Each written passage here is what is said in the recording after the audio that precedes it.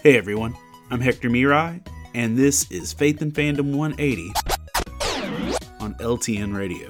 So I've been playing Gotham Knights, and I haven't had a ton of time lately, but I've been put a good amount of time into it. And I'm really happy to be playing it.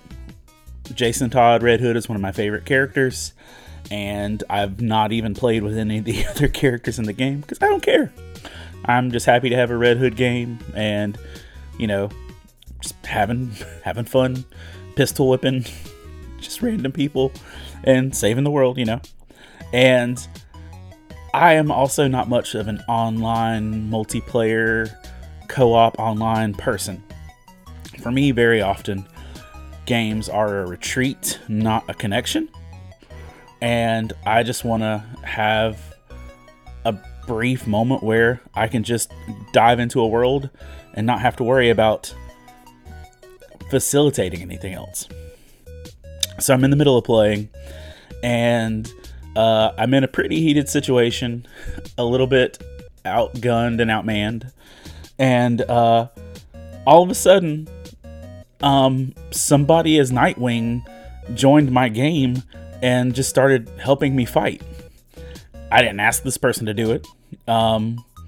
Didn't make a request, didn't shoot up the bat signal, but one of my Xbox friends was also playing at the same time, and they just jumped in my game.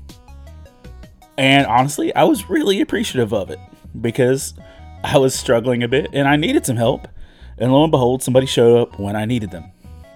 Now, I don't know if I would have ever asked for help, but they showed up when I needed it, and it was nice. And it reminded me of this verse in Proverbs 17:17 that says, "A friend loves at all times, and a brother is born for a time of adversity."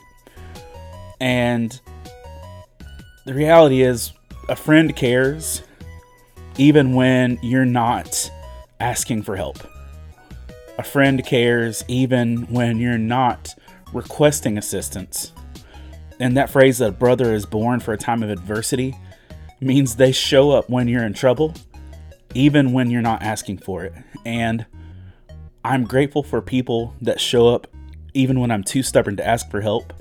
And maybe we should all be a little bit more like that we show up for people even when they don't ask.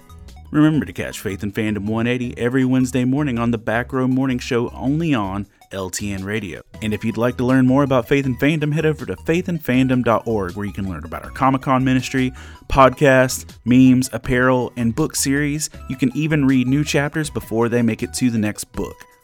I'm Hector Mirai, and thank you for spending the last 180 seconds with me.